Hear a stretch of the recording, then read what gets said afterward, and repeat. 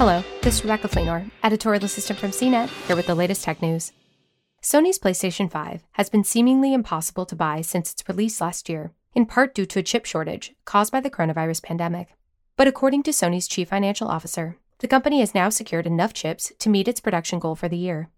During Sony's earnings call Wednesday, Sony's CFO said the company has enough chips to hit its target of 14.8 million PS5s this fiscal year, according to Reuters. Sony said last week that it sold 10 million PS5s since the console's launch 9 months ago.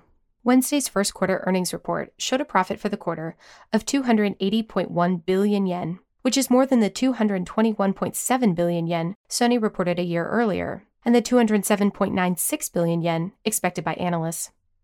Sony also confirmed in the report that the price point for the PS5, $399 for the digital edition and $499 for the standard, was affecting its bottom line because the company is selling the console for a loss for the past year, but it would start making a profit on the $499 consoles in the coming years. Buying a PS5 has been tricky for gamers. PS5 restocks have happened sporadically, and retailers have a limited number available for purchase, which sell out in minutes. Adding to the frustration is the growth in the number of scalpers using bots to purchase multiple consoles at once.